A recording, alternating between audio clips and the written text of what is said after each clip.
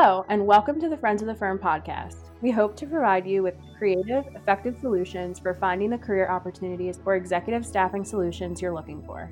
I will be your co-host. My name is Isabella Brilliant, Friends of the Firm Administrator and Human Resources Specialist. My other half today is Nkrumah Pierre, an Eisner-Amper Director who leads our Friends of the Firm program and alumni program. And our guest of honor is Natalie McVeigh, a director in Eisner-Amper's Center for Family Business Excellence. Today, we'll discuss with Natalie how understanding neuroscience can lead to a successful job interview. Hi, Natalie. Thank you so much for being here. And Nkrumah, welcome back. Hi, Isabella and Nkrumah. It's great to be here with you today. Isabella, thanks for having me back. Excited to be here. Natalie, look forward to hearing your insight and looking forward to kicking this off.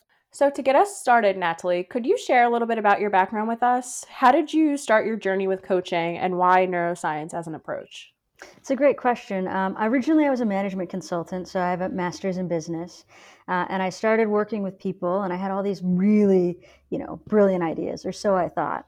And it wasn't enough to just tell people what I knew. They weren't integrating it. And so one of the things I learned is that coaches really help people get the knowledge from the other person. You get buy-in and you're able to really move forward with that.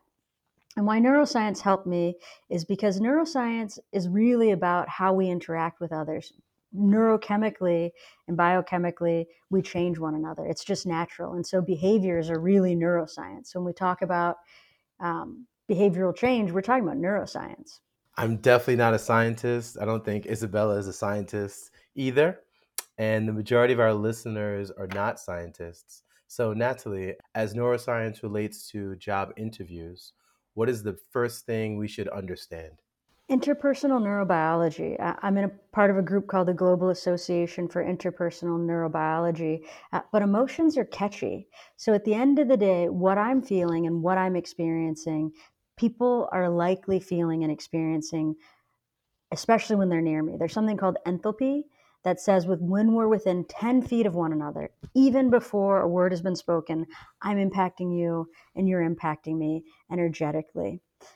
So when you walk into a room and you're nervous, that anxiety is going to impact the interviewer as well. So one of the things to do, a lot of people say, be calm, be calm. Well, you might not be able to be calm because it's a new, unique situation. So one of the things we try to do with job interviewing is we take that anxiety and we turn it into excitement, because anxiety and excitement sit right next to each other. They're both energy.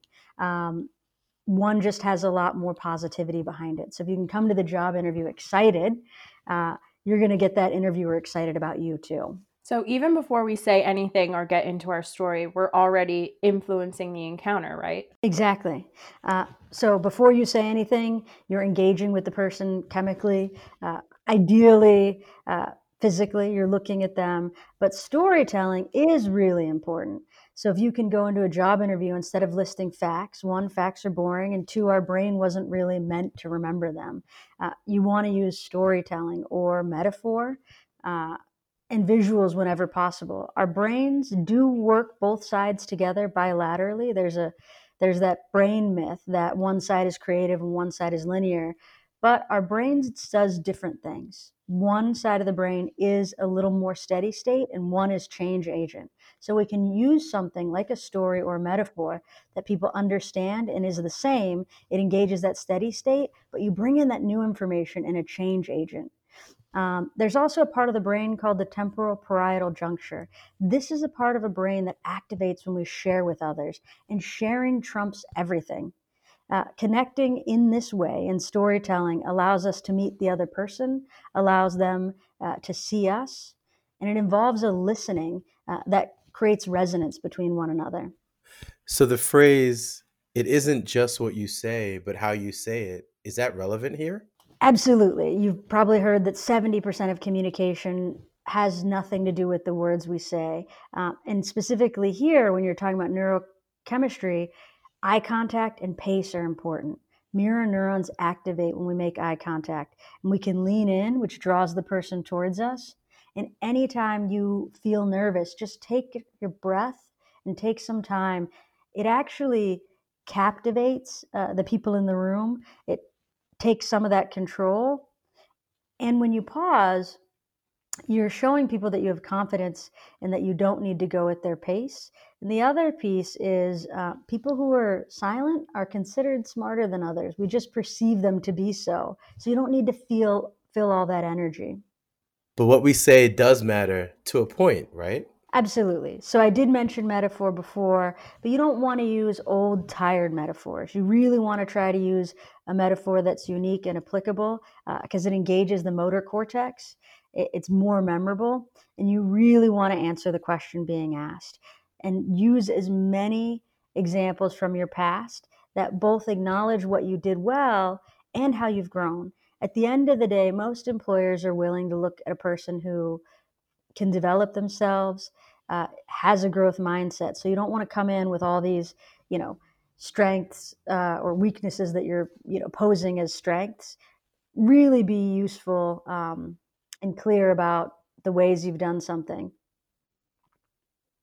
And then be really grateful. I think you can always end an interview not just thanking someone for their time, but you can thank them for their sincerity, their insight, whatever it is that's true.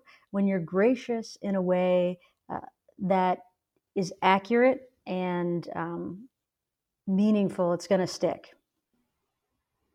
And Nkrumah recorded a previous episode about the art of following up and being gracious. So if our listeners need help with that, they can go to our website at eisneramper.com/FOF and click on the podcast icon to listen.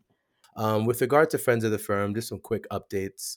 Friends of the Firm is still active and moving forward. We have about 60 job openings right now, and we've made a handful of placements in 2020.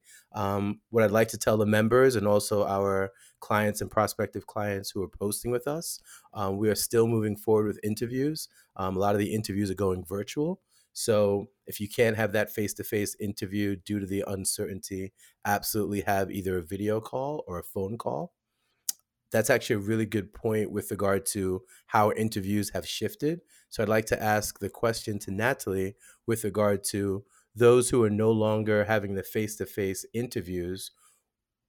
What types of tips do you have for the candidates and also the interviewer who are doing everything virtual right now? That's a great question, Nkrumah. And one of the things to consider is trying to get video conferences whenever possible. A lot of the interpersonal neurobiology really centers around faces and our eyes. And so you want to have a safe space, a quiet space whenever possible, where you've prepared, you're dressed just as you would any other time. Really look into the camera, get as close as you can to the camera without it being problematic so that the ability for those mirror neurons to interact is there. Bring some of that same energy you would and lean into the camera. Really try to show who you are and showcase yourself as though you were in the room, and it'll feel as though you were. And smile when you can. Either way, it's going to help. You're going to sound better and you're going to feel better. So Natalie, thank you so much for these fantastic tips and all of this amazing information on neuroscience. We appreciate all of your insight here. Thank you, Isabella and Nkrumah, for having me today. It's wonderful to share. Isabella and Natalie, thank you so much. Natalie, great job. Isabella, thanks for co-hosting. And thank you for listening to the Friends of the Firm podcast, part of the EisnerAmper podcast series. Visit eisneramper.com for more information on this and a host of other topics. And join us for our next EisnerAmper podcast when we get down to business.